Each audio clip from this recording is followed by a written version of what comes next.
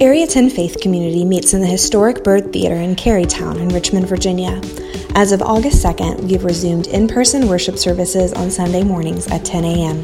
We are committed to the health and safety of our families and will continue to offer our simultaneous live stream at youtube.com/Area 10 Faith Community.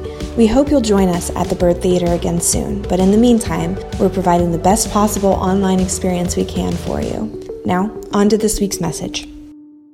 One of the biggest challenges I think we face today in our culture is how can we meaningfully come together and be unified around almost anything?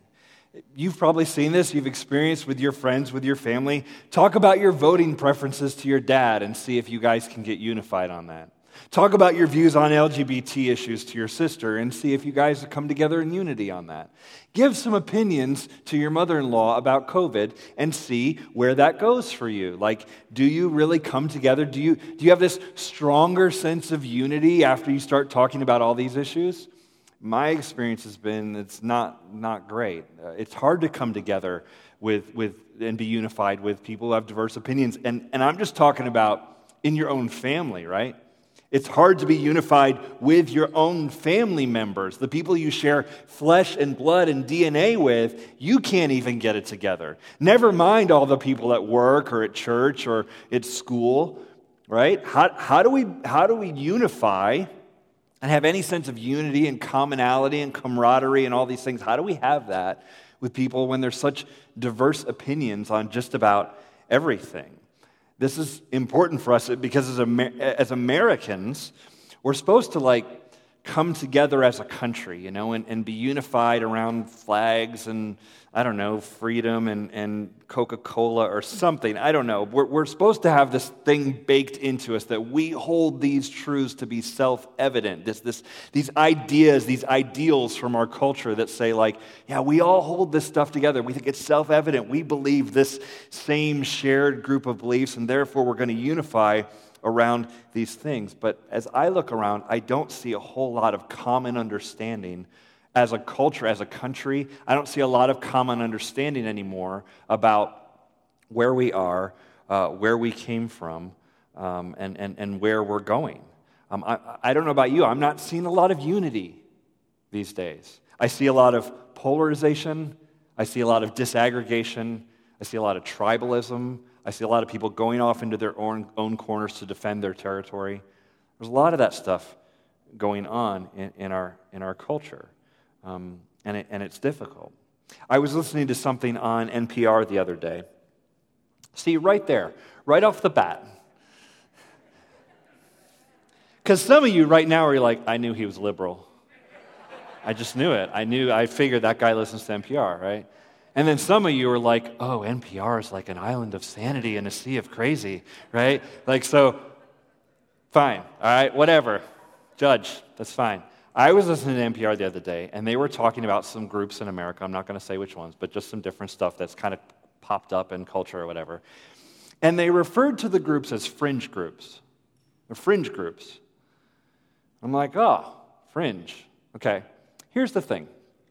This is my reaction to it. Not about what the particular groups they were saying are fringe, but the reaction to calling something fringe, I thought of two things. Number one, I'm a follower of Jesus. Historically, that has been on the fringe. And at times in this country, that has also been on the fringe. And I would argue that in a lot of ways, that is increasingly on the fringe of America. So when you start talking about fringe groups, I don't think, those wackos. I kind of think, oh, these might be my people. Because fringe means outside the center, right? It's on the edges. And Christianity actually flourishes best on the edges and maybe not always, politically in the center, right? So when you say fringe groups, I'm like, I'm a Jesus follower, that's fringe, cool. It's a fringe group, right? But the second thing I think of is fringe only makes sense as a term if we have a meaningful, agreed-upon definition of what belongs in the center. And I don't think we have it in America, at least not much anymore. We don't have this is the center, therefore this is the fringe. We have a lot of arguments about what the center is. And truthfully, if you go back and look at, all your Alexander Hamiltons and all these people who, argued about this stuff and then wrote musicals in their free time, we've always disagreed about what the center is. And we've tried to hold it together of like, we're just a big umbrella for a bunch of different groups to come together. And we've tried to do this unity experiment, and it's really difficult because we don't have agreed upon values of where we came from or what our history is. We don't agree upon that. We don't agree upon what is happening and is it good or bad in the present. And we don't have an agreed upon vision of our future and flourishing. So it's really hard to get unified about that. My concern, though, is not for America. That's not like the thing for me. And churches that get all about America scare me. My concern is about the church, the people who are Jesus followers. Because we, as Jesus followers, trying to know God, love God, follow Him, we should have commonality. We should have unity. We should be able to come together and rally around Him, around Jesus, around trying to be His disciple, around loving God, loving people, and serving the world. Like we should be able to rally around that and come together in unity. And yet when I look at the church in America, there's not a ton of unity there. We're not coming together. There's some serious challenges. So we're going to start a new series today, and we're calling it Barely Holding It Together. And we came up with that title. It kind of works on two levels. One, a lot of us feel like we are barely holding it together, just mental health and challenges. And so we'll get into some of those things around how we can be healthy sort of individually. But also I want to talk about the church and how we as a group can function more like a group and really and be there for each other and serve each other well and work well together with a unified mission. And so to do that, we're going to go into the book of 1 Corinthians. I told you last week that this was coming. We're going to study through the book of 1 Corinthians, which is 16 chapters. We're basically studying for the rest of the year with a few breaks. We're going to do some stuff with Daniel later and some other stuff, but mostly for the rest of the year, we're going to go through 1 Corinthians. So we're going to read through a book of the Bible. If it has been your goal to ever read the Bible or read a book of the Bible, you will get it if you stick with us here. We are going to go through it and dive into it. And I think there's a lot of good stuff in there. And it's really relevant because as I read about the church in Corinth, which is the city that the letter was written to, the 1 Corinthians, as I read about the church in Corinth, I see an unbelievable amount of parallels between that church in that culture and the American church today. They're blowing apart as well. They're having disunity. They're having challenges. They have all of the wild sort of relational and sexual and philosophical things that are different. There's just all the struggles of money and greed and just all the things are going on in Corinth. And as we read what God says to those people through Paul, we can see what it says to us also here. And so I hope as we read this, you find this to be very thoughtful, meaningful, relevant, helpful. I hope it actually connects to the life that you're living in your job and in your world as you kind of go from the day to day. To help you with this, we have some copies of the book of 1 Corinthians just as a single book, like a booklet kind of thing.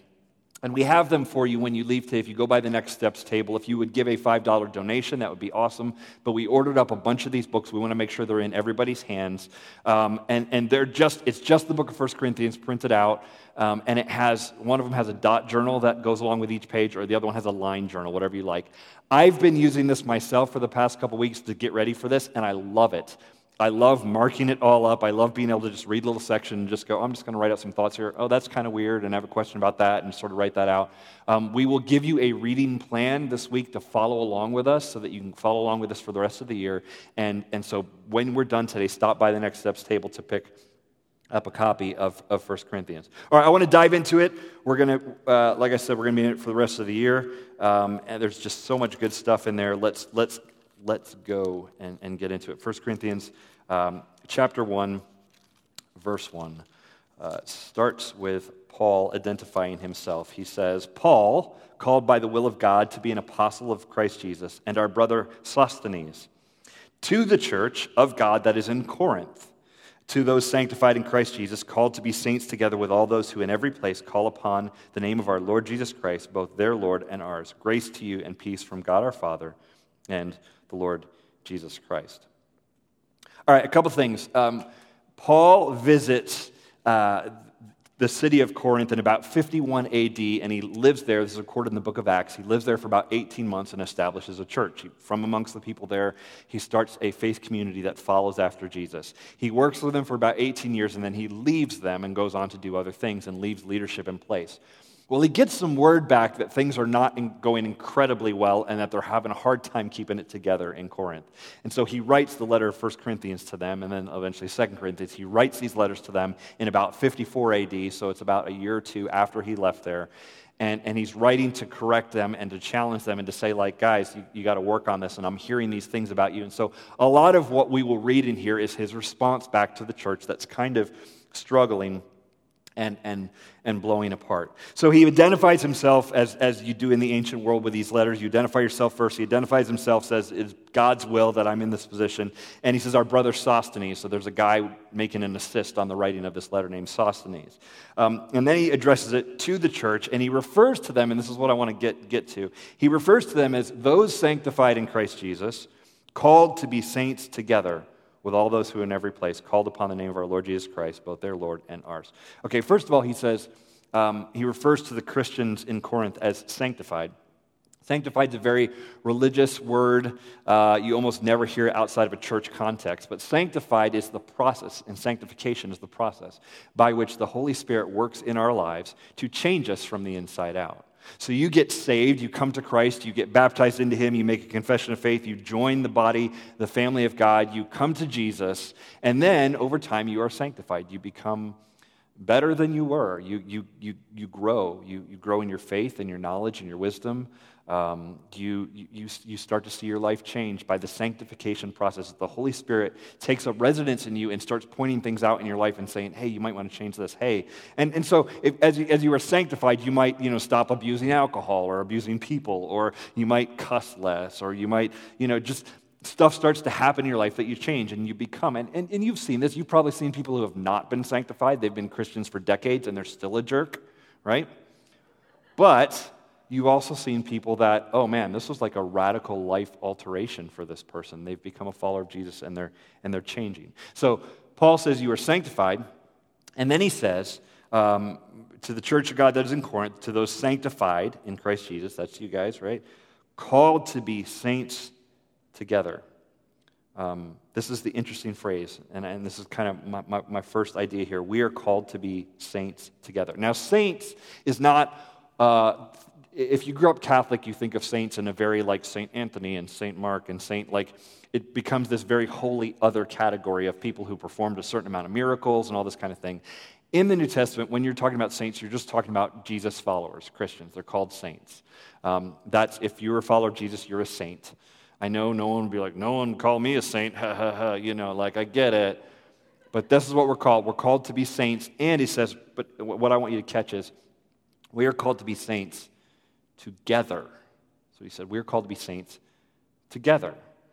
God is working not just in your life individually, in your heart, in your mind. He's working in the body here.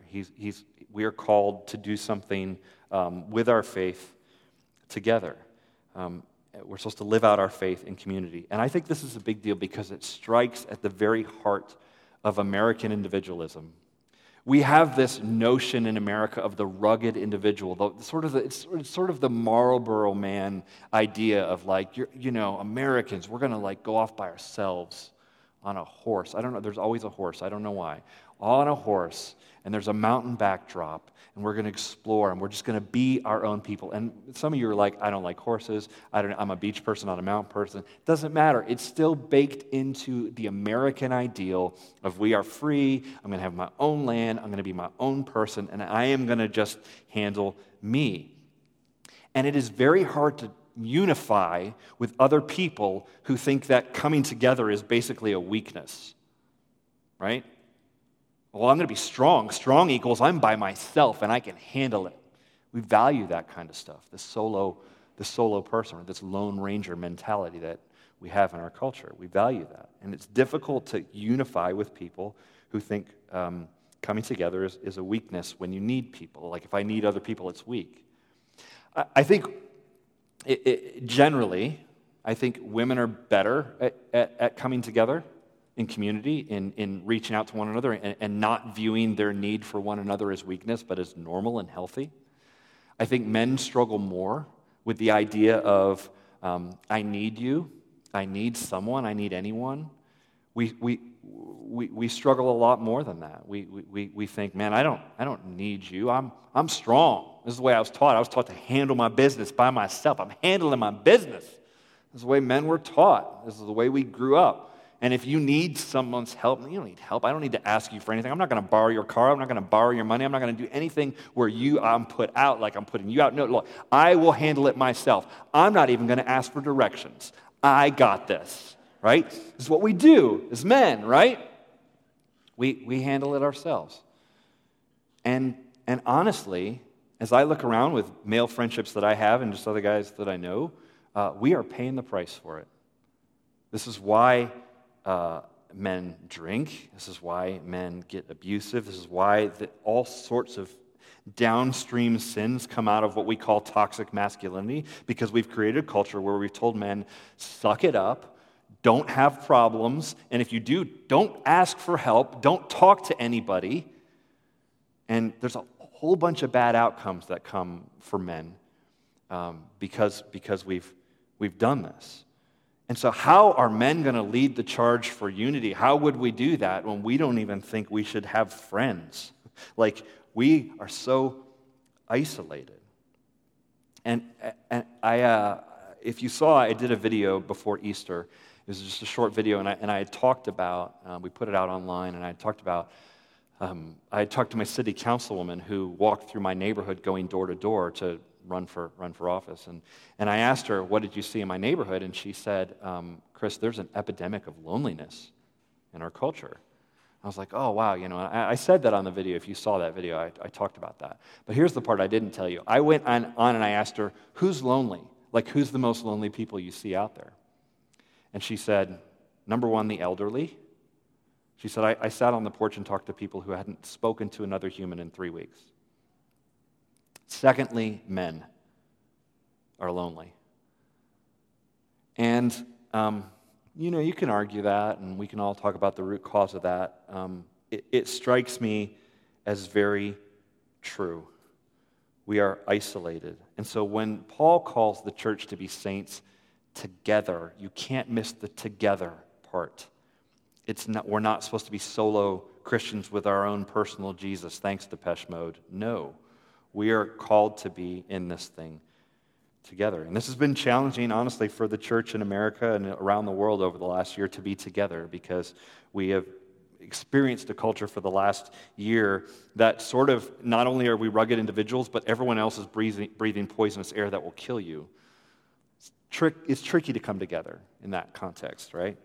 And this is a challenge. So the church moved a lot of things online, and there's a lot of value to that, and there's a lot of great things that have come of that, and I'm glad for some of that. But it's a challenge because the church is a community to be experienced and to belong to. It is not content to be consumed. It's not what it is. And so I have seen and developed a frustration with people who have walked away from the church. Not just here, but just like all over the country. I've talked to friends and I see it going on. And people are leaving the community and they're saying, I don't need other Christians. I don't need the church to follow Jesus. I'll just stick with Jesus and that's fine. And I'm just going to do that on my own. The problem is the church is Jesus' idea. It's actually called the bride of Christ. So if we're going to extend the bride of Christ analogy, if Jesus is the groom and the church, the body, is the bride of Christ, then what you're saying is, I'm in on the groom, I just don't really care for the bride. That's just not going to fly, is it? You come to me and be like, Chris, I think you're so wonderful. I really don't like your wife. Cool, we're probably not going to be friends. Right? Like, that's not how it works. And so we can't say, I'm in on Jesus. Well, if you're in on Jesus, then you're in on the things Jesus was in on, and he was in on the church. Failed, flawed, messed up, broken, full of broken people. That's the community of faith. That's the bride of Christ, and we need it. Look, I'm totally aware that the church is flawed. I read an article the other day, 15 reasons why people are leaving the church. I get it. I understand why those are. I related to some of those things. I'm keenly aware that the church is flawed because I'm a leader in the church and I am flawed. I am keenly aware, this is uncomfortable, okay? I'm keenly aware of how my own flaws and shortcomings have hurt this church in 12 years that we've been around. I'm aware of that. And it's hard. You know, Area 10, we planted this church in 2008. And if you take over as a pastor of a church and stuff's a mess, the church is a mess, you can always blame the guy who was there before you. You'd be like, well, my predecessor, the people who were pastoring this church before there, it's the mess. But when you plant it, you got nobody to blame but yourself. It's like, yeah, it's pretty dysfunctional. Guess why? It's difficult. And so I'm not going to say, but the truth is, even though there's shortcomings and no church is perfect, I'm not going to sit here and say that the church is awful or this church is awful. And I'm not just saying that to you because I'm a pastor or a minister in this church. I'm going to say it to you because I'm a Christian. As a Christian, I can't just sit there and go, the bride is terrible, because it isn't. The bride's not terrible. As a Christian, I'm called to be a follower of Jesus together with the other saints. It's not solo. My faith is communal. And I guess you may be wondering, like, why though? Like, why would the church need to be communal? Why can't we just have a personal faith with Jesus and just call it good? And I think there's a lot of reasons for that. But I think one of them is that the communal aspect of it strikes back and challenges us in our culture. America is almost drunk on individualism. It is baked into our music. It's into the movies the stories that we tell. It's in our education system. And in our individualism, in our desire to be that solo person, the free will, I make my own choices, in our desire to do that, we end up wanting to decide for ourselves what is right for us at all times on every single thing. It's more than just what do you want to have for dinner. It's what do you want to be in every single way. I mean, we are literally living in a culture where we are deciding things like our gender or pronouns, all that kind of stuff. Like, we are bending the English language in order to fit our individualistic preferences. This is what we're doing as a society. It is way farther out in this culture in America than in any other culture probably in the world. Although some are competing with us for how crazy this can go. But we're way far out there, and it's wild to see what's going on. And so I think that individualism streak ends pretty badly historically because it's got a problem. The problem is that when we go hyper-individualistic like we do in this culture, we make it about us. And so I make me the center of all of the world, and it's all about my preferences and my choices. And that ends badly for me because I will end up being ruled by my stomach and my desires. I will become enslaved to my own desires when I make everything about me. It's bad for me. It's also bad for society because when I'm enslaved by my desires, when I make life about me, it's not necessarily always good for you. You're in my way. You stand in the way of my free expression of me doing whatever the heck I feel like. So it's not good for me, the hyper-individualism. It's not even good for society. It's hard to come together. It's hard to be unified. I think this makes me think of Rocket Raccoon from Guardians of the Galaxy, which I'm sure is what you thought of when I mentioned this. I remember a scene at the end of Guardians of the Galaxy, which is not in my top 5 Marvel. We can talk about that later, but it's not for me. But I did love this scene. There's a scene at the end of the movie where Rocket Raccoon, who's basically a criminal and a thief and all that, is told, like, all right, you have to, like, live as a good person and follow the laws. And he says to this, like, cop kind of guy who's talking to him, he says, a question, what if I see something that I want to take and it belongs to someone else? And the guy says, then you will be arrested. But what if I want it more than the other person who has it? Still illegal. That doesn't follow. No, I want it more, sir. Do you understand me? This is where he goes, and I think that's individualism played out. No, what if you have it? I don't care. I want it more.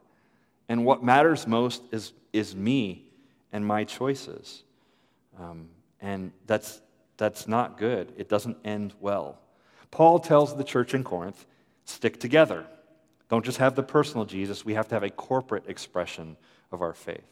Let me continue on reading 1 Corinthians 1. Let's continue on verse 4. I give thanks to my God always for you, because of the grace of God that was given you in Christ Jesus, that in every way you were enriched in him in all speech and knowledge, even as the testimony about Christ was confirmed among you. So that you are not lacking in any spiritual gift as you wait for the revealing of our Lord Jesus Christ, who will sustain you to the end, guiltless in the day of our Lord Jesus Christ. God is faithful, to whom you were called in the fellowship of his Son, Jesus Christ, our Lord. All right, if you just take those 5 or 6 verses and put them together, the thing that you will notice as you read through them is how often Jesus is mentioned. Jesus is practically in every verse. Christ Jesus our Lord Jesus Christ. And you start to get the idea that Jesus is the glue that brings us together.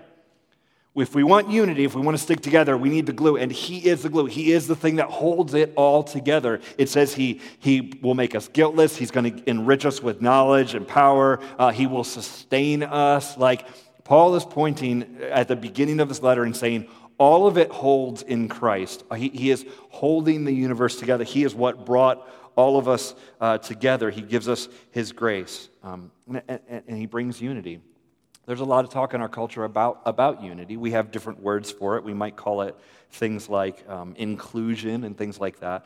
But we have a lot of talk about how we bring people together. And what you see historically in the church is that the gospel, this heart of Jesus, central message of Christ dying for our sins, that had the effect historically of bringing people together, including bringing people together who did not get along before that. Christianity had a way of breaking down ethnic barriers in the Roman Empire where people were very, very race and tribal focused, and it broke some of that stuff down, and it was like, hey, these people are all together. Different economic backgrounds, different social groups, all of them came together under the banner of Christ. That is the power of it early on in the church. And while that worked in their ancient Roman Empire, I think it still works today. In this room or watching online, you've got different kind of people. Not everybody's the same. You have people from very different upbringings, different economic backgrounds, some ethnic backgrounds. Maybe you grew up in a Hispanic culture or a Filipino culture or something like. You've got people from different backgrounds, and they're coming together in a space of their own free will. Not like work forced them to work next to each other in a cubicle, but of your own free will, you're choosing to come together. From different backgrounds, different understandings of the world. And we're coming together under the Jesus banner. And I think what we all have in common is we're all trying to follow Jesus and be his disciple.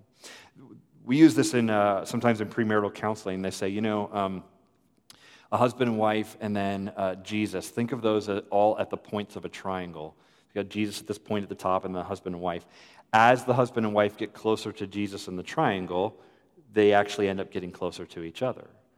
And it's maybe a little cheesy, but it works, right? As we get closer to Jesus, we are pulling in closer to each other. And while that is true of the church, in marriage, I think it's also true of the church. As we all try to follow Jesus, as he is our guiding light, our North Star, our central focus, as we go towards him, we are growing in commonality and in community with one another. So Jesus is the central thing that sort of the glue that holds us all together. And then finally, let me read to you, continuing on with verse 10. I appeal to you, brothers. Now, here's where Paul's going to get a little corrective of what they're doing. I appeal to you, brothers, by the name of our Lord Jesus Christ, that all of you agree, and that there be no divisions among you, but that you be united in the same mind, in the same judgment. Okay, that's tough, and we're going to unpack that over the next couple weeks. For it has been reported to me by Chloe's people that there is quarreling among you, my brothers. What I mean is that each one of you says, I follow Paul, or I follow Apollos, or I follow Cephas, or I follow Christ. Is Christ divided? Was Paul crucified for you? Or were you baptized in the name of Paul?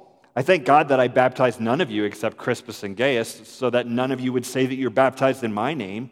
I did baptize also the household of Stephanas. Beyond that, I do not know whether I baptized anyone else. For Christ did not send me to baptize, but to preach the gospel, and not with words of eloquent wisdom, lest the cross of Christ be emptied of its power.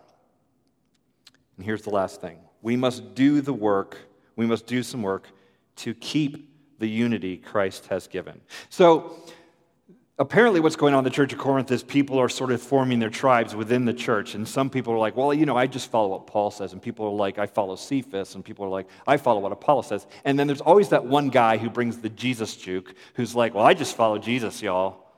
And everyone else is like, well, yeah, but I follow Paul also. So the Jesus guy comes in, right, and says, and so people were dividing camps based on which particular human leader they were following. And Paul's like, look, Paul didn't die for your sins. It's about Jesus. It's ultimately all about him. Stop making it about all these other things. And I think, I go, well, that's kind of weird that they would do that, but we do it in our culture too. We have celebrity pastors now. Did you know that's a thing? There's celebrity pastors. I'm not one, but they have them. Usually they have better shoes than I have, but there's a whole Instagram account for that too. It's weird out there. Celebrity pastors that people go, well, I listen to this person, I follow this person. It's whoever, Stephen Furtick or Matt Chandler or Judah Smith or somebody. It's like, oh, I'm into these people. That's a whole subculture of celebrity pastor, and it's weird. It's that same sort of thing. Like, well, I follow this person, I follow this person, I follow this person. I understand it. We all want reliable guides in the world. I get that. But Paul challenges that, and then he says, I'm glad I didn't baptize more of you. Look, some people have said to me, well, see, Paul says baptism's not important. It's not what he's saying. He's not saying baptism's not important. He's saying, I personally, Paul, did not physically baptize many of you.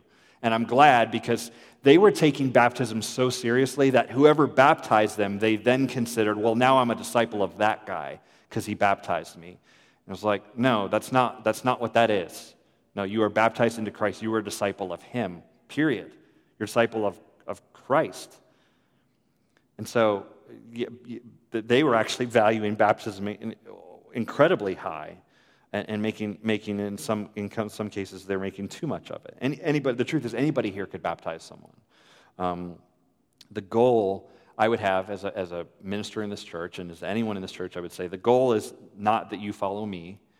The goal is that we follow Christ together. And if I can point you there and you can point me there and we can work together, that's what we're trying to do. So Christ bringing us together is his work. It's what he does. He is the glue that brings disparate groups all together in the same family. Staying together is our work. If coming together is his work, staying together is our work. I think maybe we could think of it best like a family. Maybe that's the dominant model in the New Testament, is that the church is like a family. And in a family, you're going to have disagreements. You have disagreements with your family members. They may be flesh and blood and you share DNA, but you're going to have some disagreements. But you're going to work together and you're going to stay together because you're a family. These are, in a sense, these are my people. But what you see in the New Testament is that the church is also a family. And Jesus talks about it in that way, that we are to be a family. And we come together, we share blood. We share Jesus' blood, not just, the blood type in a family. We share Jesus' blood. Because of him dying on the cross, we are all in family together. And the model of the scripture says is we are adopted. Jesus is the biological child. We are adopted into that family together. That's who we are. That's where we are. We've been adopted in. It is our responsibility, though, to do some work to keep that unity. 2 quick thoughts on how to keep unity, and then we're done. And there's a ton of these I could probably give, because I was trying to think of how do we keep unity in the church, in the community? How do we stick together? How do we hold it together? A lot of these, some of these you'd probably know from business context or other things. Here's 2 quick ones. Number 1, in the church, and you could do this outside the church too, of course, but in the church, let's assume positive intent. If somebody says something, assume they mean it well. If somebody challenges something, assume it's coming from a good place. If someone makes a change in the church about a process or a system or a group or whatever, assume they're not trying to ruin your life. They're not trying to screw up everything and get it wrong. They're trying to get it right. They're trying to do it well, to do it better. Assume positive intent. If we had done that well, for the past 5 years, it would be a very different thing, because I see areas that there have been misunderstandings, areas I have misunderstood, other people have misunderstood other people, and what would have been great is had we assumed a positive intent for people. That actually helps us to stay together, give people the benefit of the doubt. That would be great. So number one, assume positive intent, and the second one would be for people. Before people that are around. Be the biggest cheerleader of everyone in this community. Oh man, I want them to grow. Don't compare them to yourself. Oh, I'm not as good as them, I'm better than them. That's awful. The only person you compare yourself to is yourself and Jesus. Like, I'm following him and I'm better than I used to be. I'm not better than you, I'm just better than I used to be. That's it. It stops there. But be for other people. Topher was asked on our staff. I think the people who work at this church, I really love them. And I love their families. I love what we have here. And Topher was asked, and he relayed this to me the other day. He was asked by someone, like, what is the dynamic like of the staff at Area 10? And he said, we are for each other. And I think that's right. And I love it. And I love to be a part of it. It's not that we don't challenge each other. It's not that we don't disagree, because we do. But we're for each other. We're in each other's corner. We want each other to succeed. And so, assume positive intent in the church to keep unity, and be for each other. It's huge. And then finally, one of the reasons we have elders in a church is to help keep the unity of the body. In the New Testament, you see the appointing, you see it in various spots in the Scripture, that God said, find some faithful men and ask them to be elders. If you were going to say a family model of the church, then the elders are like dads, right, in this scenario. Find these faithful men and appoint them to be elders. And their role is to love and serve and pray for and shepherd the body and care for it, and to protect the unity and the doctrine of the church, to make sure that we don't go off the rails, that I, as a minister here, don't go off the rails, that the church stays on course.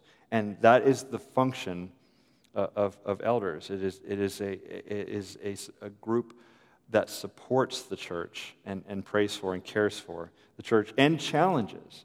I have had situations in years past at the church where elders pulled me aside and said, nope, not right, not a good idea. Don't say that, and you shouldn't have said that. Because I talk a lot. And sometimes, I have people like, I don't like that thing you said in the sermon. I'm like, if you've been at our church since the beginning, I've probably spoken 500 hours to you. Something in there you didn't like. I'm sure of it. Like, I've said a lot of things. You've heard me say a lot of things.